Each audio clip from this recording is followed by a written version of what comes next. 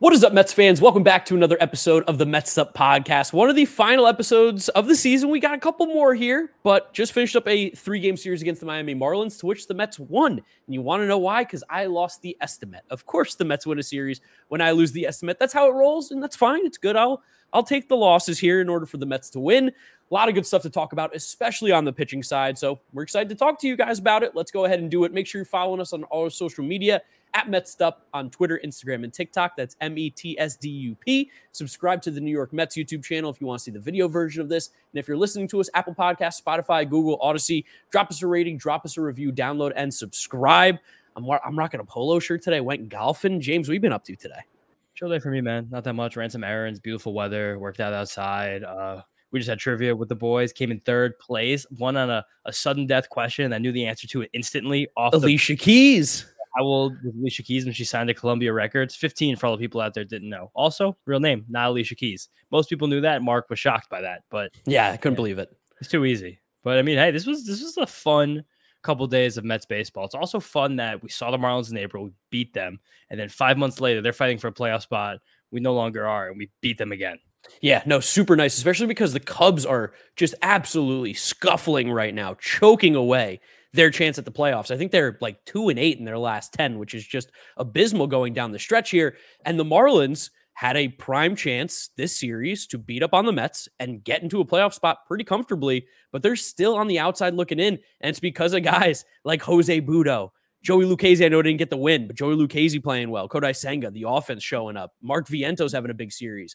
It was just so nice, especially because I still do hate the Marlins for what happened, in 2007, 2008 with Wes Helms and Greg Dobbs and those guys. Never going to lose hate for the Marlins, but feels good to be part of the reason why they're still not in the playoffs right now, especially because if they do make the playoffs, we're never going to hear the end of it from John. Yeah, never going to hear the end of it from John, but also we can have solace in the fact that they won't be competitive in a playoff series anyway. They don't really have that kind of team. They've done a great job this year, especially winning on the margins, winning a lot of close games, but it's very clear playing against this team that they're not exactly a team that will incite fear in anybody whatsoever. And you can kind of feel that on Monday night in game one, a game that I was glued to, and it was Jose Butto. It was all because of Jose Butto. It was just part of the fandom, and it was part of just really trusting him and having him in a lot of different fantasy baseball playoff matchups because I was, right. Mm-hmm. Me too. I mean, in the Dynasty League that I have with my YouTube friends, I was like, I'm picking up Jose Butto. I was like, I'm out of it, but he's been pitching so well. Let me grab him on the team before someone gets hip to the Jose Butto hype train. And then in the Dynasty League that I'm in with you in the playoffs, fighting to make it to the finals to go up against you, which hopefully we can bring you guys that content maybe next week. I was like, Jose Butto's got a 2-start week, and he's been great. I'm going. Let's ride Jose Butto all day. Yeah, and it was well worth it because Jose Butto, we're getting to the point where now he is actually good. 6 innings on Monday, 4 hits, 1 earned run, 1 walk, and 6 strikeouts. Now, since he's become a starter, 17 in the third innings, 12 hits allowed, 4 earned runs, 5 walks, 19 strikeouts, and a 2.08 ERA. That's in 3 starts. Like, that's crazy. Completed 6 innings in 2 of those 3. And you could just feel how important these games are to Butto, because we talk about this all the time. Like, sure, the season hasn't gone the way we wanted to, but these are competitors, and these are people playing for jobs, for lifetimes of wealth. And Butto was pitching with so much emotion. You could feel the good in that emotion when he got out of that 6th inning after the crazy overturned Jorge Soler home run.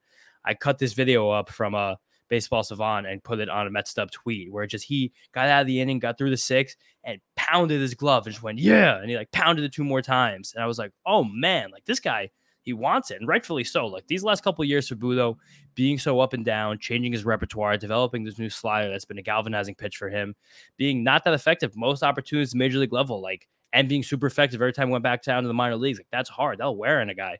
It's really going to test your mettle to be successful here, but not be successful here. And what can get you to jump from that point to that point you really want to be at. And the emotion did probably come up the wrong way a little bit in this game. The inning before the 6th when he came up, there was a play that Ronnie Mauricio probably just was in the wrong position on a bad hop at third base. It hit the lip and it kind of hopped up on him. And that just comes from Mauricio not really playing a lot of third base in his life. Yeah. And just to contextualize you guys how little Ronnie Mauricio's played at third base, even though he's been playing there the last week or so.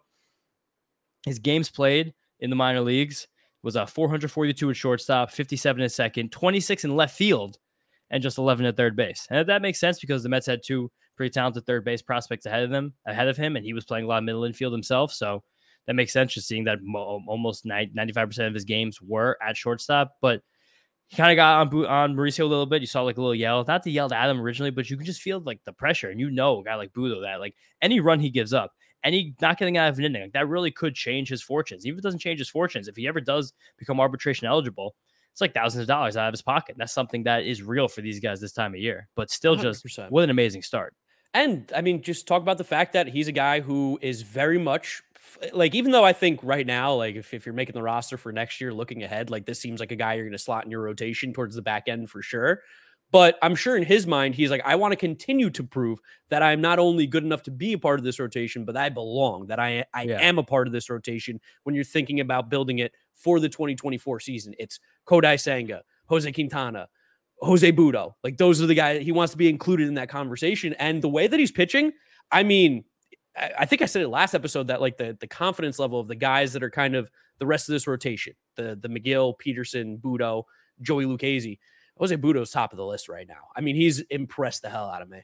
No, everything's awesome. And like the one thing with Budo still, we talk about every single start, is like once he does get to that like 70, 80 pitch level, his velocity does tail off a lot. He threw one pitch over 93 miles an hour between those two innings. It just so happened to be his hardest pitch of the entire game. And that was to get out of that fifth inning, which I thought was pretty interesting. But even with that, he had multiple whiffs on 4 different pitches, 4 each on his fastball and his slider. He looked like he made an adjustment with his fastball. Like, not sure if it was intentional or just some like maybe just an issue with his command in this game, something he couldn't repeat his mechanics. But I talked to you guys about his last start that it was all fastballs high and changeups low. And the changeup had 13 whiffs. And the pitch really took a back seat in this game. And the fastballs he was kind of using more inside outside on the lower half, and they were playing off his slider, which I've told you guys was kind of falling over itself more. This start was a little bit sweepier, had a little bit less drop, and actually had a little bit more slide on it. So these are adjustments. Maybe these are just him trying to fine tune where these pitches are going to be. But each of those pitches having 4 whiffs and playing off each other, and he got a couple nice swings and misses with those 2 pitches, specifically on Jazz and Jorge Soler, especially early in the game and then later with men on base. Like he looks like someone who's all but earned a role, whatever that may be in 2024. The boys are vindicated from calling out Jose Budo way back before Years we were ago. even with the Mets back in 2021 when he was just a lowly, like, who is this guy who's kind of making a little bit of noise in the minor leagues? The Mets, the boys were all over it. Never forget No. how on top of that Jose Budo call we were. Literally. And again, it was a lot of the stuff that he still has that made him good. It was the fact that, like, oh, his fastball has life. It can sit in the top of the zone. And when that does get to 95, it's a real weapon. And the changeup is good. And if you guys remember, the OG listeners to this podcast know that we were always like, if the slider comes or a curveball comes, whenever that breaking ball does actually get developed, like this is a guy who's a piece. And we say you guys a piece. We're not talking about like he's going to be the future ace of the rotation. Yeah. Like yeah. Like we talk a piece, but like a guy who's valuable to major league level. And this month, watching Jose Budo pitch every 5th day, he is valuable to major league level. There's really no disputing it anymore. No doubt. No doubt he's been great. Awesome to see him pitching that well. Shout out Jose Budo. The other side, too, Edward Cabrera was extremely effective. Nice. That was probably one of the better starts of his career. Someone who I have been vocally not super thrilled watching pitch like in the past, just because I was like, doesn't really get any swings and misses, kind of walks, kind of nibbles a little bit. But in this game, he looked really awesome and kind of shut down the Mets for a good portion of the game. Yeah, he's a fun one too, where it's kind of the same. He's like Super Budo on the other side, where it's still years and years waiting for him to get that slider. And there was a cool pit slider that he threw to Pete Alonso, because Edward Cabrera doesn't really pitch like other people in baseball, where his fastball has gas and has good life. His changeup has gas and has good life. Yeah, exactly. Like he throws the most unique changeup in baseball. I'm sure you guys, if you watched it, were like, what's that 93-mile-an-hour pitch that moves like kind of similar to his fastball, but just like a little bit less and a little bit in different direction? That is his changeup. And that was his primary pitch on Monday night. And that pitch has life. And then he throws a slider that's just, his stuff is so crazy that I'm going to say this, but it's going to be a little disrespectful, but I'm going to explain it. Like his slider is a spinner.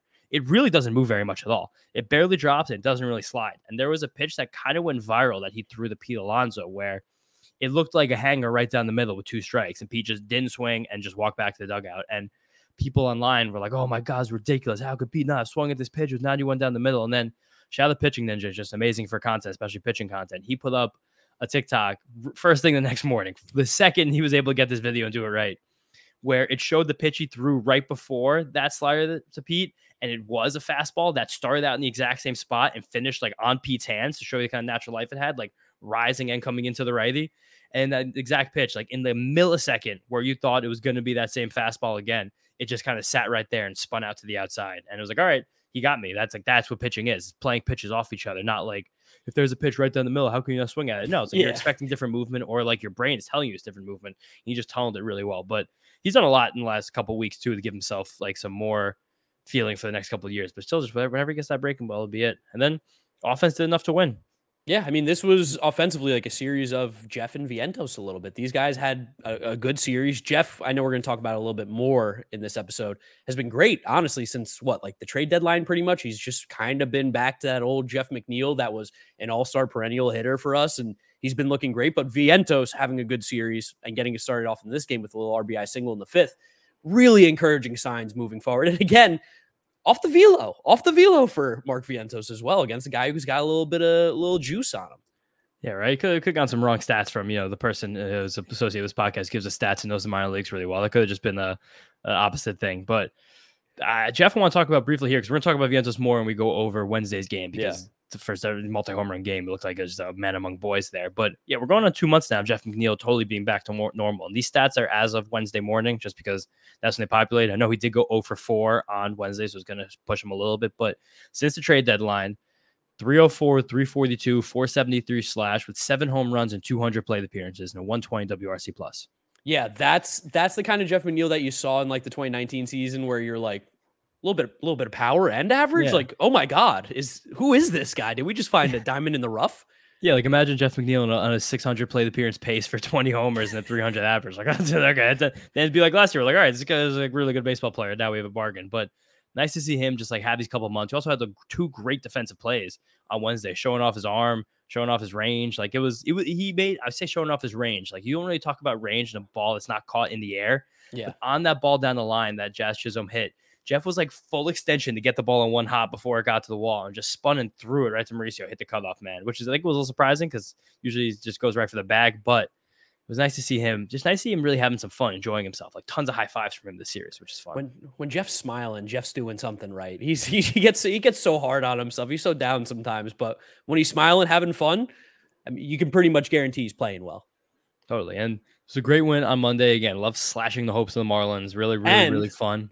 This was part 1 of me killing Tanner Scott as well. Yeah, sure. Yeah, Mark talking the same Dynasty League he's talking about before. Mark scooped Tanner Scott, trying to get a little relief pitcher edge, a little reverse hex. He's been so hot. He had like 8 saves in a row in like 10 games, and he blew this one, which was, I mean, great for the Mets, awesome for the Mets, bad for my fantasy team. And then in game 2, we obviously know the Mets end up losing this one, but he blew that game too, ended up getting the win. It was okay. But speaking on the Mets side of things, Joey Fuego, the Churve master. He does it again. I mean, another guy, it's like, he's kind of just maybe pretty good. Yeah, kind of just pretty good. I mean, 5 2/3 definitely is not like miss. I mean, this actually did miss more bats than usual. Yeah. It wasn't a lot of, it was some whiffs, but not a lot of called strikes, dropping a lot of those colors he told us about spring training over there. Got 5 strikeouts, 5 2/3 innings, 3 runs, 2 earns, but the error was him. Like he just threw the ball. He thought he's trying to make a play. Joey LaCase's trying to make a play. Listen, love Joey Fuego. Not one of his proudest moments, I'm sure. A little bit of a brain fart. It happens to the best of them, especially lefties. The lefty pitchers seem to make these plays a little bit more so than the righties. That's not a lefty-righty thing, but it kind of is with baseball. You guys know. It's also just the play was to third base, and as a lefty, that his back was to third base before. So I don't think he was fully aware of like the defensive sets, whatever. But it's still a great game. Still a great game for Joey Fuego. Put us in position to win. All you can ask for. 2.88 ERA over 40 innings this year is like this. Chirv it up, chirv it up, chirv it up. Like what? That's another guy who's under contract for next year, who's going to be in the mix. Yeah, he's definitely in the mix. I mean, he's just pitched well enough to 100% be in the mix. He's been really good. There's kind of no way around it. It is cool. Again, I think I've said it a couple times now, but to see that he talked about that cutter so much with us in spring training and has really kind of been the difference maker between his performance this year and last year. Yeah, especially attacking right-handed hitters, as he talked about as well, and lefties. He's using it against both. It's looking nice. And then the Marlins got a couple runs, though, just like chipping away at Joey, putting some balls in play. But we had a nice, fun rally in ninth inning to tie the game. It was some joy there. You're like, all right, let's like kind of step on these Marlins' throat a little bit. Jeff had a double. Vientos had another single. And then Nimmo came up 2 outs, 2-run double. And you could, like, if you guys don't think these guys are still going hard, like the emotion in this club, in that dugout, and I'm from Brand Nimmo at second base, like, really wanted it. Nimmo was so excited after the game, he even quote tweeted the Mets tweeting out the highlight of his double. Like, Did he again, you guys really? know, yeah, he did. And like, this was a He game the Mets. never uses Twitter. This is a game the Mets would eventually lose, but he was like, "Yeah, I'm amped. Like that was a great shot. Nice 2-out, 2-run double. The ninth inning is high games. You're still just guys playing a game." And 4 hard hit balls from Nimmo in this game. That's the 5th time this season he's done that. It's just really showing his power to end the year here is awesome. No, 100%. I feel like every hit he's been getting recently is just an extra base hit.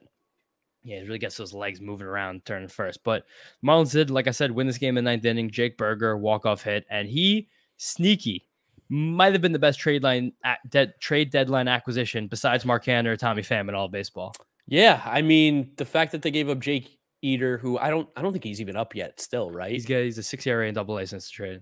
Nice. Okay. Well, I mean, that's honestly not his fault that he got traded to the Chicago White Sox. We know that that's a death sentence for minor league talent, so it's unfortunate for him. But Jake Berger, yeah, he was always a barrel king. He was a barrel king this year, even with the White Sox and their lack of technology. But nowadays with the Marlins, who seem to have maybe figured something out on the pro development side, professional development, he's really unlocked like, oh, kind of a sick hitter. And he's been, I think, like okay at third, which is all you really need when you hit like him. Dude, whatever, okay, third. I don't care about that. This is Jake Berger. We're here for the bat. And since the trade, 310, 366, 524 triple slash with 8 homers and 24 RBIs and 12 more doubles in 44 games. 20 extra base hits in 44 games. Like that's like you're on pace for like 70 on the season. Like that's kind of ridiculous. And 140 WRC plus. And on the whole season, very sneaky 33 home runs in 132 games. Like that's almost a 40 homer full season pace. Super, super sneaky. No, he's having a great year. Unfortunately, Mets couldn't pull this one out there. Trevor Gott ended up getting the loss in this one, but I mean, it was a good game. Again, you see the things that went on throughout this game. There's a lot of positives to take from it, kind of what you have to look at as you get in the later days of September. Moving on to game 3, got the ace on the mound, National League Cy Young contender. Is he the new number 2 guy in the Cy Young race? He kind of might be. I have some stats on it after this, but I mean, Kodai, like definitely also another night where it's honestly weird. It always happens on the road. Yeah. Where he definitely didn't have his best stuff. It's going to be an adjustment to look at for Kodai next year, like his comfortability on these road trips. Maybe something that if we interview him for a third time, something to see if we're comfortable enough with him. Bring him back.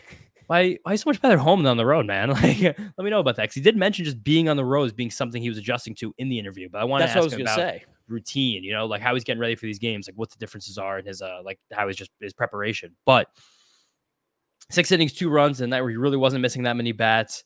There was a lot of traffic, but he bared down every single time there was. Also got great defense from McNeil. We talked about that before. That 5th inning that could have maybe knocked him out ended up being no run scoring and maybe just a 1 run, a sac fly or something like that. But stat curse here from Mike Mayer on Mets Twitter. Kodai is the 7th Met ever to go 15 straight starts in the same season, allowing 3 earned runs or fewer. And Mark, we like to play this game sometimes. I want you to try and guess those other 6 Mets who have done that. Some of them are easy. One of them is weird, but I think you could probably grab most of them. Johan Santana. Nah. Wow. Okay. Yeah, I thought he had that run 2007 too, but no. Jacob deGrom. Yes, that's one. Matt Harvey. Nope. Ooh, Noah Syndergaard. Nope. Ooh, okay. How about Mike Hampton? No. Ooh, what about Pedro No, one guy from the Hampton era. Was it Al Leiter? Yes. Okay, Al Leiter. What are some other names I could throw out there pitching wise? Max Scherzer?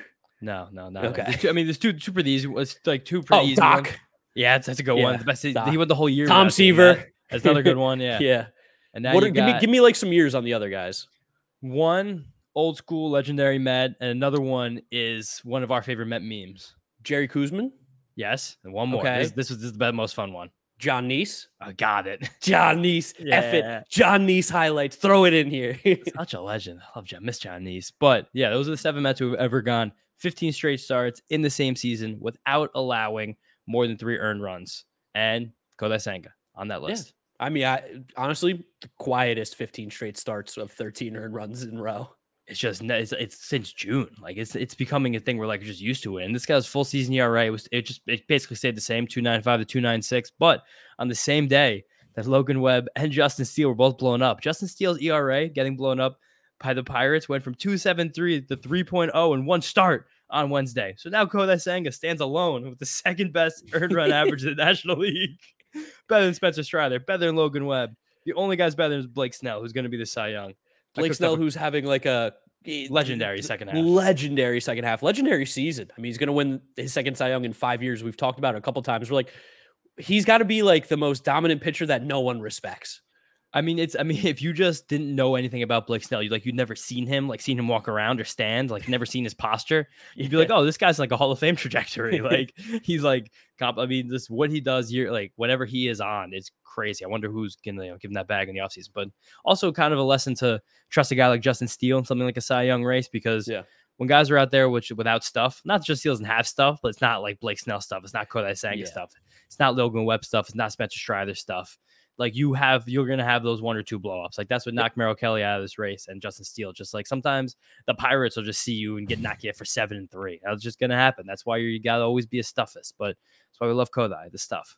Yep. I mean, the Kodai, Blake Snell, literally the proof of stuff over whatever the other thing is. Well, who cares? Command, sure. Stuff over command all day. Take it anytime. That's why we tell you this. We've been telling you guys this on the podcast for years now. Stuff. That's why James brings up stuff plus all the time. It's quite literally the only thing that matters, and then you figure out the rest.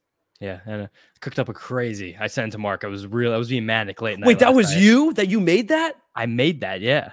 Oh, I thought you found that. That's even crazier. Oh no, I'm waiting to unleash a crazy meme for Snell and Strider. I fixed it up a little bit. I wanted to do it this morning, but I feel like the conversation kind of went away. And now they're both scheduled to start next Monday. So I think I'm gonna just get that one ready to go next Monday. That's a potential wild looking meme. Yeah, it could potential banger or just potential like 3 likes. There's no in between. We'll find out. We'll see. Ooh, you guys be ready for that next Make Monday. sure you guys are following James. Yeah, right. But other story in this game, Wednesday night, the bats, power surge, man. It was all over the place. Got to start that off with Mark Vientos, John's boy. I know he's going to be talking about Vientos whenever he comes on here, if we ever let him back on. But Marky multiple home runs, 2 home runs in this game. He had the 2 batted balls on Monday of 106 and 108 miles an hour. He had the 2 home runs in this game. They were 101 and 109 miles an hour. And the big thing for Vientos, we've talked to you guys a lot, the pull side power. He's been pulling the ball a little bit more. He's got that pull rate almost to the league average. He's, I think, at like 36, and the league average is about 41 right now, which is far cry from where he was even in the minor leagues a year ago, which is huge. And you're kind of seeing that adjusting to league velocity. I've comped him. This is going to be weird to hear, but like, just hear me out, like holistically. Okay. Kind of like Torkelson, where the power is massive. Like he doesn't have the same hit tool as Torkelson. Definitely doesn't have the same bat to ball, but it's still not lifting the ball as much. But once he started pulling the ball, you're like, oh, this is a guy who could really stick around. And Vientos kind of getting there. And you just like, look at how hard he hits the ball consistently. And it's among the league leaders. And these are stats again, as of Wednesday morning, because Savant hasn't populated yet for what happened on Wednesday night. 8th highest average exit velocity in the league at 93.4 miles an hour. Average exit velocity is a little dumb because you're going to hit a couple dinky ground balls in play. It's going to screw up your sample size, but it's still 8th. It's still around guys like Acuna and, Berger and Ohtani and the guys who hit the balls as hard as they can. Judge. This is one I like more. Average exit velocity and fly balls and line drives, 97.7. That's 9th in the league. It's on Savant's leaderboard. Oh, okay. If you go to leaderboard, so I'll walk you guys through how to find that. So Savant, leaderboards, click exit velocity and barrels. You're going to have a big, scary looking table. It has like 12 columns in it. The first of like the little boxes they make on it, exit velocity, it says max, average, fly ball and line drives, and then ground balls. Oh, okay. Yeah, so flying balls and line drives. And you guys change the minimum bat of the balls because qualified. Because he's not qualified. He has 100. Around 100 on the year. He now has, where is he on here? Where's Marky Mark? Marky Mark with the funky bunch. Oh, yeah, he probably passed both Patrick Wisdom and Jake Berger here to get right behind Ronald Acuna. Let's say the seventh highest average exit velocity and fly balls and line drives. And again, that's a little bit better than just regular exit velocity because no one really cares for exit velocity and ground balls. Like aren't advantageous ways to put the ball in play. And we saw like Gleyber Torres at a 43 mile an hour ground, like dinky ground ball he hit today with a negative 73 launch angle, just like to show like how stupid those average stats are, which is why they're a little dumb, but they still say a picture. But also Vientos, 52% hard hit rate. That's 15th best in the league. And the only thing that's stopping him now he's pulling the ball near league average, is the ground ball rate. 58% ground ball rate. That's still really, really high. We want to get that fly ball rate to like 45%. It's like sitting in the high 30s right now. Like if that happens, like there might be no stopping this power. Yeah, maybe when they come back home, we could talk to Vientos because I'd love to know. He's a Miami kid too. I wonder if playing in Miami was something that got him a little bit more motivated as well, a little more jazzed up. More comfortable? Jazzed up. You catch that? Jazzed up. A little jazzed up. Marlins, Jazz Chisholm. Good to hear some jazz. But then another great thing this game, Beatty hit one of the longest home runs by Met this year. And? What? He pulled it. Oh, he did pull it. Yep. Oh, I also forgot to mention that the Vientos home run came off Yuri Perez. I told you guys he was special. He only pitched 3 innings, couldn't miss any bats. Only one hard hit ball off him, though, and it was the Vientos home run. So then at the time, Vientos' last 4 home runs were Chapman, Gallen, Castillo, and Yuri Perez. 4 of the guys, the best stuff in the whole league. So it's amazing. Maybe she got to get up for it. But the home run by Bailey was smashed, 113 miles an hour off the bat, 440 feet. You saw him after the game be like, it felt good to get that one because overall, you're going to look back this year, be like, this was a really trying year for Brett Baty. Yeah. Still have a lot of confidence in him. The tools are still awesome. Definitely going to see how this playing time shakes out next year. I kind of love the fact that like these 3 dudes who are kind of friends between him, Mauricio, and Vientos, all kind of going to be vying for similar at-bats. Yeah. Just whoever takes it, and that's it. 100%. I mean, Baty swings it like that, he's going to be getting plenty of at-bats. Nothing to worry about. Brandon Nimmo, homer, double 3 hard hit balls again in this one. And then just the little fun stat, the little nugget for you guys that we're just getting super, super geeked out about. Ronnie Mauricio. How many walks today, James? 2. 2 walks for Ronnie. 2. That's insane. 2. Also, fun fact, lowest prime number. That's from trivia. Yes. Shout out to trivia. But it's so cool to see the game slowing down from Mauricio this early. It's crazy. And you can also see a lot with him and Vientos, I think, especially that like once you get like that like month of playing time under your belt, like you start to really get a grasp of the major league game. It felt like that in the beginning of the year with Bailey as well, where he had the month last year where he struggled, and this year, like April and May, like he was really getting around on it. So it's just, again, you get these prospects up and you see them get comfortable and you see how much of an impact they can make any given night. Yeah, I mean, I'll go back to the conversation I had with my good friend Jabari Blash. He was like, it's really, really hard to like turn it on once or twice a week. And that was his role. He was like, but when you start getting that consistent playing time every day, he goes, that's when you're really allowed to become the player that you can be. And I think we're seeing that happen with guys like Vientos and Mauricio right now, which is so, so awesome as just another part of this future core for the New York Mets going into next season.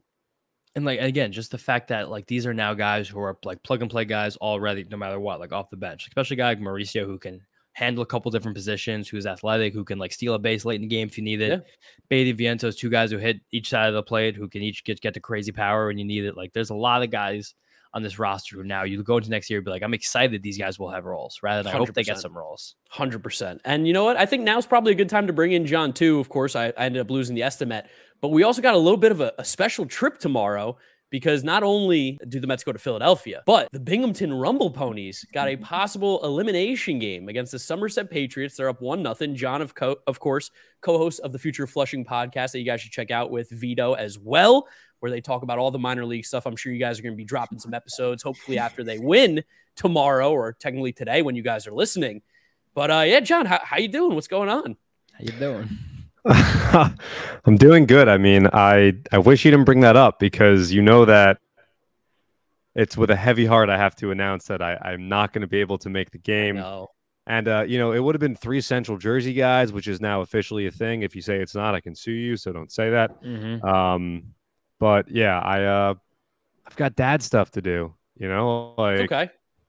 I was telling you guys before we started recording, it's the first time really that I've like had a choice, a fork in the road, if you would, of like do something fun that you like to do or like make the mature decision because you're now a parent and you shouldn't be doing that. You should be home with your child, making memories and bonding with your infant.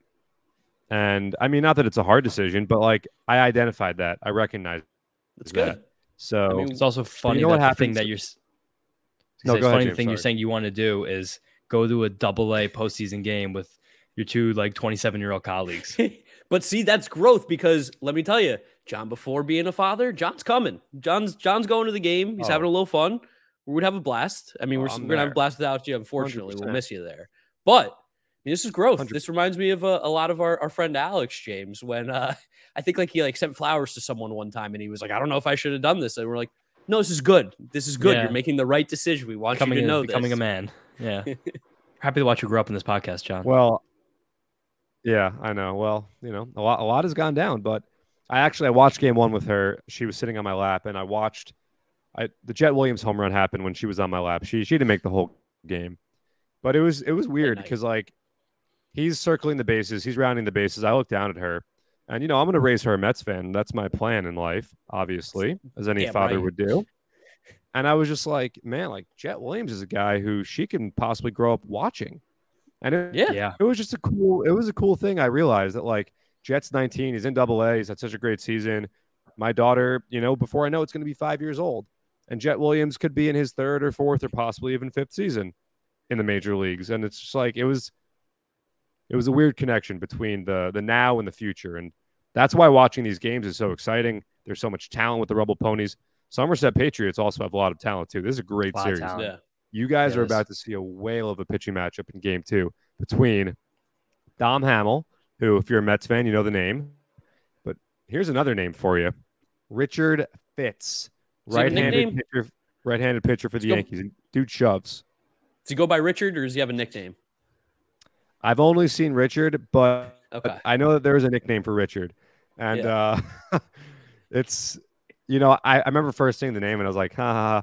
And then I realized, like, wait, this dude has no strikeouts in the Eastern League this year. Oh, he's good. He's really good. No. And that Somerset rotation for the Yankees also has Drew Thorpe, who's like, I think has the highest whiff rate in the Eastern League. Yes. And Chase Hampton, who I think is also top 5. Oh, yeah, Thorpe's injured. And Hampton, I think, is top 5 for whiff rate in the Eastern League. Do they have my boy Brock Selvage as well? I don't believe so. I don't He's think a good so. ball player, Chase too. Hampton's hurt as well. So, yeah, he's on developmental list I'm seeing now. But just a lot of excitement in the Yankees farm system. Yankee fans definitely don't want to hear that because they're so agitated by what's going on this season. But a lot of the ball players in that team. But the Binghamton Rumble Ponies, we talked about it since the trade deadline. This team's been a bit of a unit here. I mean, you guys have heard on Future of Flushing how well they've been playing. But little Drew Gilbert, little Luis Angel Acuna. No, Acuna got hurt on Monday. I know, but I mean, he's been playing well. Yeah, great. But yeah. Just saying. Well, I'll get people excited. I would love to see Luis Angel Acuna. I'm not sure he's gonna be playing 2 days after getting hit in the face by a pitch. That was a little scary. Yeah, there was no update on Wednesday, so we'll wait to see what the deal is with Acuna. But for any Met fan, any Yankee fan who's disappointed, dejected by the way the season went at the major league level, at least, this is a really fun little rivalry that's been brewing. These teams play a lot during the regular season. It was back and forth all year. And, it's going to kind of be a Subway Series mini style in Somerset, New Jersey tomorrow night and Friday if necessary. By the way, that'd be Blade Tidwell starting for the Ponies on Friday. So it's a stacked rotation, and that's Tyler Stewart's not even healthy right now. Yeah. And we call it the throughway series to get from, to get from Binghamton down to Somerset. Yeah, right? You can take that highway down there. It's fun. And also like probably 87, right? Yeah, 87, which I think is called throughway sometimes. But these are two teams and two systems where they probably got themselves to being. I mean, the Yankees are known as having good farm system the last few years, even though they haven't really converted that much at the major league level. The Mets, what they did the trade deadline, probably for sure a top 10 system in the league, if not better. When you just consider how much close to the majors talent they have ready to go right now, I'm excited to watch this game. We didn't get to a Cyclones game this year. Been to a few last few years each, but really like watching the minor league guys play. If you guys are in the New Jersey area and you're listening to this, come out to Somerset. We're going to be hanging out, watching the game. Come say what's up. For sure. Now I have even worse FOMO. Yeah. Sorry, John. I also just shout out Jet, Mets minor league player of the year, Christian Scott, Mets minor league pitcher of the year. Nice. Two members of the Ponies. Absolutely. Christian Scott started game 1. Filthy. Incredible control, but we could talk more about that later. We got to talk about Mets Phillies here. I'm actually really rattled and upset I'm not going to be at this game now. Shoot. What are the odds he gets there? No, I'm kidding. No. See, so here's the funny thing. I am taking my daughter with me on a voyage. It's actually the first time I am going out alone with her tomorrow. Ooh. And I'm doing that, so there's literally no chance I could pull a fast one and be like, you know what? I'm going to be in Marlboro tomorrow, Central Jersey. You know what? I'm 20 minutes away. Screw it. I'm just coming to Somerset. I'm doing it, so there's literally no chance because it's not an option because someone's got to come home and be fed. So I'm not going to be there. I'll be watching, though. I'll be texting you guys the whole time. Oh, we know. I know you guys locked in for the group chat. John, if people aren't going to the game tomorrow, where can they watch it? So you can go on the MLB.TV app, and if the Mets are selected as your favorite team, you scroll down, all the minor league games appear there. It's actually a great thing throughout the season. If you're a subscriber, you get every level of minor league baseball. But this is a special freebie during this series. So you go to MLB.TV. You could also go to MILB.TV. It'll be there. You can't miss it. Definitely watch it. Jacob Wilkins, Matt Levine on the call for the Rumble Ponies. They do a great job in the broadcast booth, incredibly informational as well. So, like I said a little bit ago, if you're a dejected fan and you feel like you didn't get all that much out of the season, this Rumble Ponies team is fun.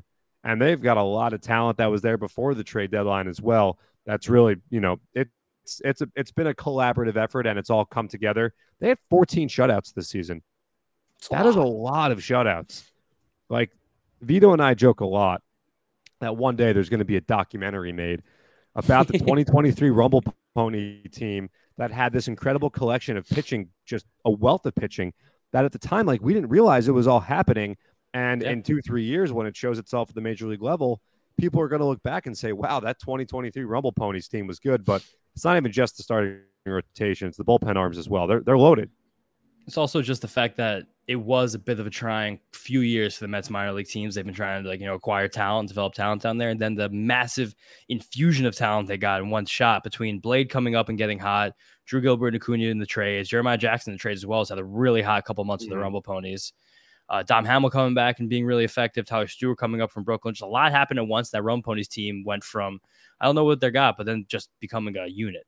And James, I know we've talked about this off podcast before, but like you're super in on like minor league team success, which sounds like weird, but like things. You look at the Rays, they win all the time in the minors. And what do they do at the major league level? Win all the time. Mariners too, and this Orioles core that just came up were notorious for running rough shots just through all their minor league levels. So you can really feel, and I think those Braves teams also had, when these guys were in the minor leagues, were really crushing down there. So there's definitely, I think the Gwinnett Stripers are a bit of a wagon years past, but you can really feel that when guys come to the major leagues on a team like Tampa, because they're the ones who are most notorious for this. They have they're on like a 620 minor league win percentage over like a 5-year stretch. It's ridiculous what they do year in, year out.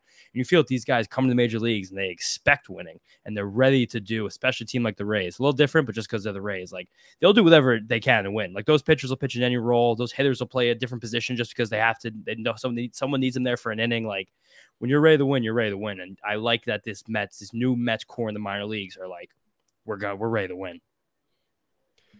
But another great thing beyond that is that a lot of the talent, like a guy like Wander Suarez, who's made a name for himself, was the back-to-back Eastern League Pitcher of the Week after his promotion from Brooklyn. Literally 2 starts, didn't allow a hit in either of them. He threw the 7-inning no-hitter a couple of weeks ago.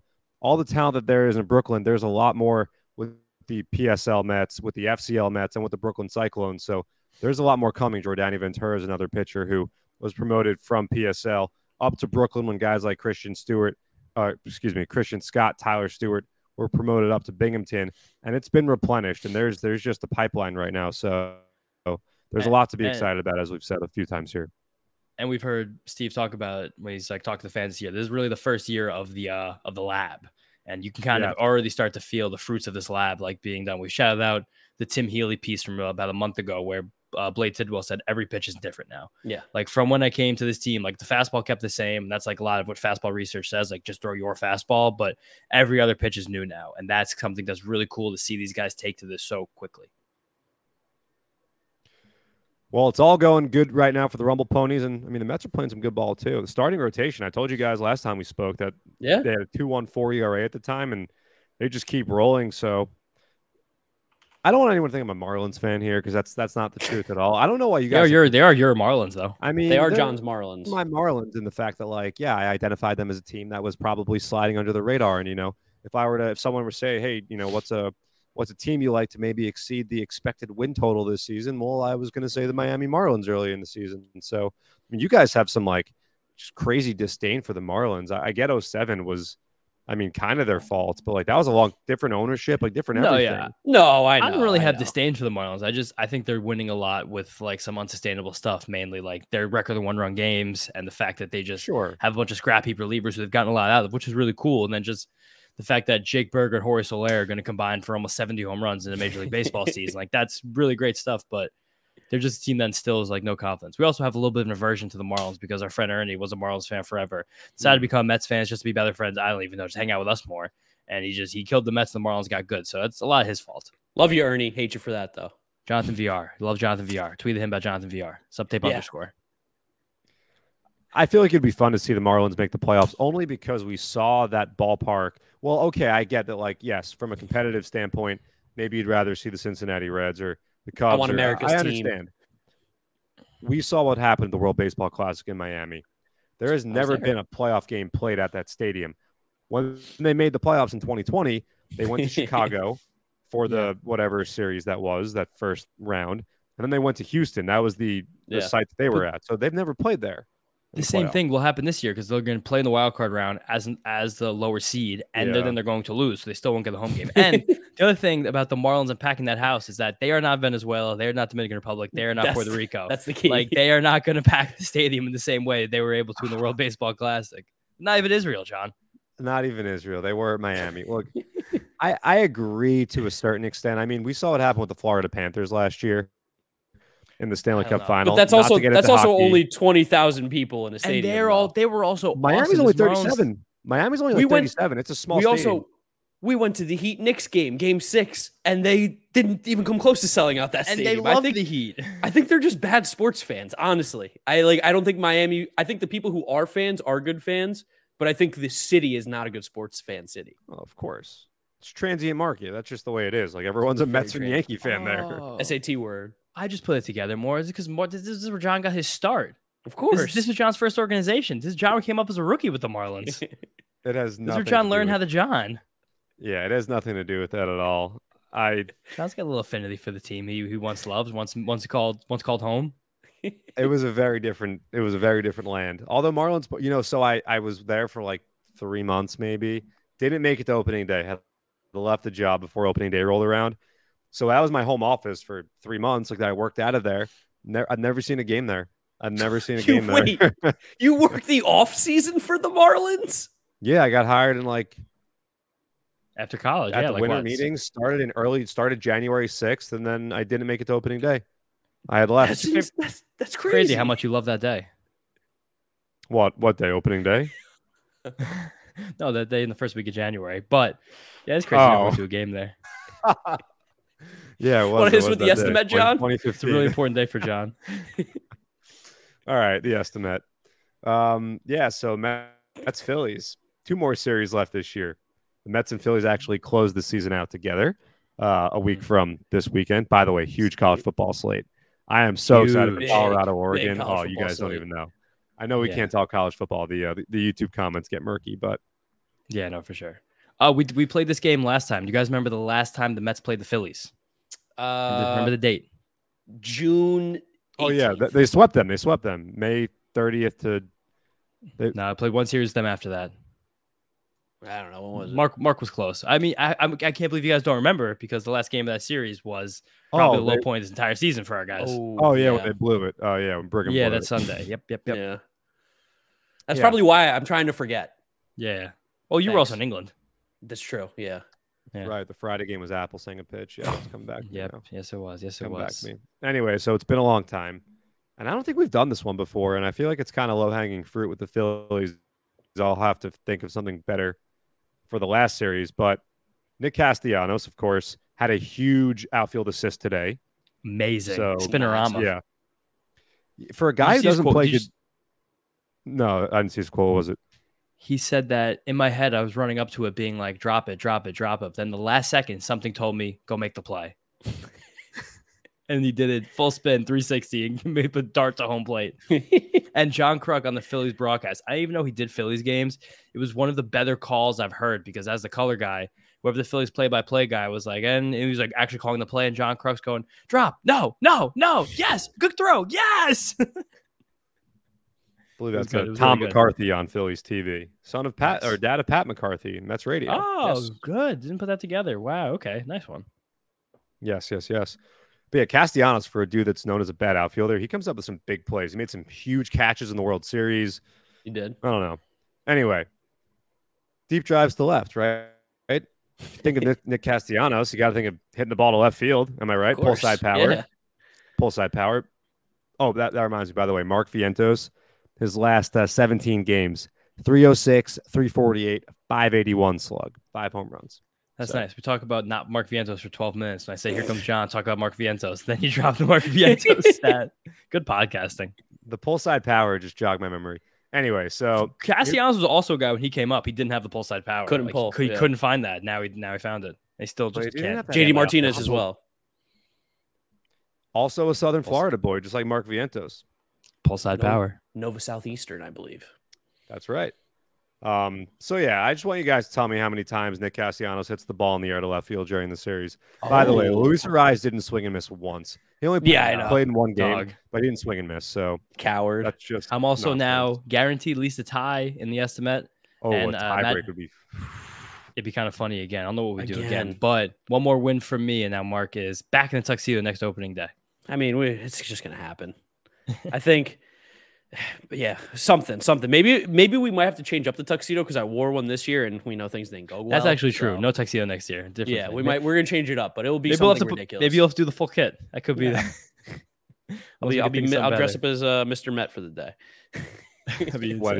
Sweaty. Yeah. I got my number, James. I guess I'll put one here. I don't know. This is like I don't even know how you come up with a number for this one. Here's a chaos one. I'm throwing it. All right, ready? Yep. All right, here we go. 3, 2, 1. 3, 5. All right. 4. All we right. get a push. A 4 is a win for you, James. Yeah, 4. 4. It's over. I should have said 3.5. Should have said 3.5. Nah, no half numbers. No on this. hooks. No hooks. Beautiful. But John, as always, thank you for the estimate. We will see you when we're back in New York. Have fun tomorrow, guys. We'll try. We're Yeah, gonna we have fun will. for you. Without me. We're going to send lots of pictures and videos to you, so you really feel like you're missing out. All Hopefully right, get some content out of it too. See you, John. Bye, John. As always, Wow. a blast. And let's just quickly talk about the Phillies here. I mean, Yeah, John took up all of our time. That was the first John Variety hour in a while. You know what? It's good. That's No, what he for gets. sure. That's what he gets for being a good father and making the right decisions. This is our reward. This is like when you give a dog a treat for sitting. It's like we let John talk about everything. Yeah, we've only gotten John 2 of the last 6 episodes. So yeah, the people might want some John, or they might really not want some John. We're gonna find out when the YouTube comments this episode. But series against the Phillies again, we haven't seen this team in 3 entire months. So some things might be a little different. The main thing that's a little different is that Trey Turner, Kyle Schwarber, and Bryce Harper are once again maybe the best 1, 2, 3 in any lineup in baseball. Yeah.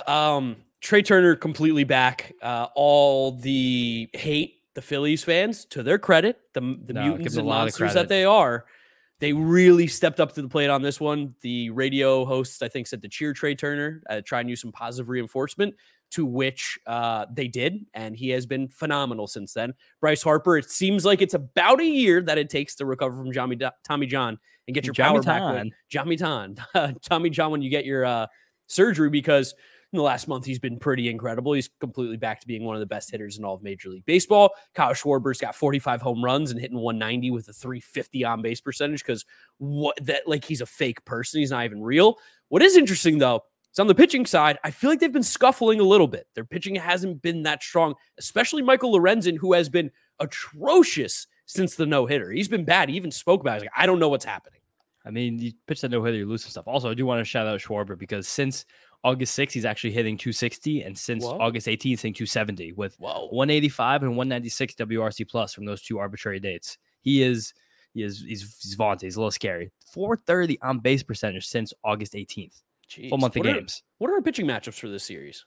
Pitching matchups in this series will be David Peterson versus Ranger Suarez, who's also scuffling on Thursday night for the Phillies, and then Friday Apple TV, and also a little bonus. You can get a little twofer for the people. Another episode is going to be coming out later today on Thursday. If you guys are listening in the morning, it's scheduled for sometime in the afternoon, I believe 2 o'clock. So you can either take it for your ride home from work, or you can save it for Friday morning. Alex Faust, Apple TV play-by-play announcer. Really, really nice guy. Really fun interview. Very strange start in broadcasting. Cool to hear his perspective on how he got to where he got to in sports. But that game will be Tyler McGill versus Taijuan Walker, who has 100% steadied this Phillies rotation over the last couple months of the year. He had a really bad April, and he's just completely rounded into form. He's one off the league lead in wins, which we're not a wins podcast, but really interesting to say that nonetheless. And then Saturday, 4:05, great time for a game on Saturday, especially great time when there's a big football game on at 7. Jose Quintana versus Zach Wheeler. And then Sunday, matinee, Jose Budo versus Christopher Sanchez. 2 young pitchers who've kind of been up and down, who are both getting amazing results. Sanchez has been kind of good recently. Really? Interesting. Yes. I know that he's been in long relief roles before against the Mets, and I think was okay. Although I think we applauded Joe Girardi. Thank you for bringing him in the past, but that was also... We have. Well, he has been pretty bad in the past, but Sanchez is kind of doing what Ranger Suarez did a few years ago, where he doesn't really throw hard. He's a lefty too, kind of just mixes it up. Lots of sinkers, lots of changeups, now some sliders, More changeups this year than years past. Spin the pitch has made a big difference for him. That changeup has a 40% whiff rate, and he went from throwing it last year 20% of the time, year before 20% of the time, now 32% of the time. That's been a big adjustment for him, and he just pounds the strike zone. He does not let you get a free pass against him. One of the lowest walk rates in all of baseball, 4%. So he's a guy who, what? No, you go. Finish your sentence. I was going to say 4% walk rate with a 58% ground ball rate and one of the highest chase rates against in the league. So, he doesn't really get a lot of whiffs, not a lot of strikeouts. He gets guys to swing at those shadow pitches, those sliders, those sinkers, those changeups, and beat them into the ground and do nothing good with them. I think someone to keep an eye out for too is Johan Rojas, who I think the last week or so has been scalding hot and is low-key putting up a decent little rookie season for himself. Fantastic in center field. The Phillies actually might have found a center fielder for the first time in 10 years, which is kind of wild. Yeah. Besides a bad person before that. And do you know why Johan Rojas caught fire? Did you see this one? Yeah, I saw the crazy headline that I'm sure we can't repeat on the podcast, but basically Nick Castellanos has been getting him to unbutton his shirt and play with a little more swag and confidence, and it's completely changed him. Yeah, so he's now ready to rock. And last time we played this team, Brandon Marsh was a world beater. He's just kind of going back to being Brandon Marsh. Still definitely a worthwhile move for them. He's definitely an upgrade there because the guy that traded for him is come on. But I think that might have been Ohapi too in that trade though. So not all the way. Ohapi's a really good ball player, but yeah, Stott's been a monster in the field. He's making some great plays second base. Alec Boehm has just become a good ball player, which is, again, we talked about it last time. It's kind of a way to show you guys how precipitous development can be, especially look at a guy like Brett Baty. Stott had a year where he was 30% worse than league average and about league average. Right now he's 10% better than league average, and he's kind of finding out how to play defense a little bit. Not really. He moved from short to second. That's a huge part of it too. I'm talking about Boehm.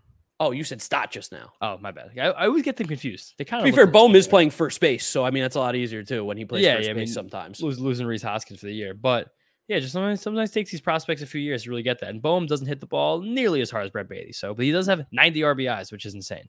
Yeah, I mean, listen, the Phillies are going to make the playoffs, and they probably are our best chance to beat the Braves if we're going to be completely honest. Yeah. So my hatred for them runs as deep as they can knock out the Braves, but. I would love to beat them. I still love to smack them around this series and make the Philly fans sweat a little bit. We'll leave with this because it's been a bit of a long episode anyway, which this is our first time going over 50 minutes in a minute here. But it's okay. Do you, not many cuts, there's a clean episode. Do you hate the Phillies more than the Braves? No, there's not. I don't hate the Phillies. It's hard. It's impossible. I think because Philly fans, I have more of a hatred for the city of Philadelphia, I think, than Atlanta. But Braves fans are a million times worse than Phillies fans, especially on social media. My God, we went to the game. For a fan base that doesn't even show up to watch their own team, it's incredible how vocal they are. They're kind of like Chargers fans. Chargers fans like to talk so much trash on social media. Then you go and look at their games. You're like, oh, there's 15,000 people there. There's nobody there. Well, because they'll live in San Diego. They have an excuse. I kind of feel bad for the Charger fans. I don't feel bad for them, too. No, Justin Herbert's overrated. Qualcomm was a place. Qualcomm was an institution. And I mean, it does kind of stink. I mean, how would you feel if you lost your team? I'd cry. Let's be honest for a second here. Braves fans way worse. I just have a disdain towards the city of Philadelphia. All right, I guess that's fair, kind of. But this Phillies bullpen also is kind of taking a little half a step back here. Gregory Soto is not really gotten the great results. Much happy about that one. I'm gonna plant my flag on that one because boy was I super singing how who cares that you got this guy. Sir Anthony is not 2022 playoff Sir Anthony. Craig Kimbrell is it's a journey every time he's out there. Jose Alvarado has not been the best reliever in baseball like he was for the first month of the year. Mastrom is kind of fun. I still like Mastrom. Throws a lot at you, but it's not exactly the most elite you're ever going to find. Let's ruin somebody's weekend, right? Why not? Yeah. I'd really love for Joe from Langhorne, Pennsylvania, to put a hole in his wall this weekend because the Mets take 3 of 4 from the Phillies. That'd be great. Did see a viral trend that's happening one of the Philly pizzerias where they're wrapping cheesesteaks in pizzas. If I could eat gluten, I would eat that. If I could eat cheese, I'd eat that too. I mean, that sounds so good. That sounds so bad. It's good. Yeah, my algorithm's a lot of food stuff, and I was like, whoa. I said that somebody's not from America, and they said if they saw that, their head would explode. That makes sense for someone not from America. Yeah. I think especially knowing this person, I think that's a very rational take. Yeah, right. Yeah, it was a funny one, but I mean, I think it's all we got. It's all you got. Yep. Let's wrap it up here, guys. Thank you for listening. Thank you for watching. You guys know the drill. Follow us on our social media at MetsStup on Twitter, Instagram, and TikTok. Subscribe to the New York Mets YouTube channel for the video version of this. If you're listening, Apple Podcasts, Spotify, Google, Odyssey, drop us a rating, drop us a review, download, and subscribe. Follow James on Twitter at James_Shiano. And me, Giraffe Neck Mark with a C. Thank you for listening. Thank you for watching. And we'll catch you after the Philly series, the last away series of the season. Peace out. Peace out. See you guys next time.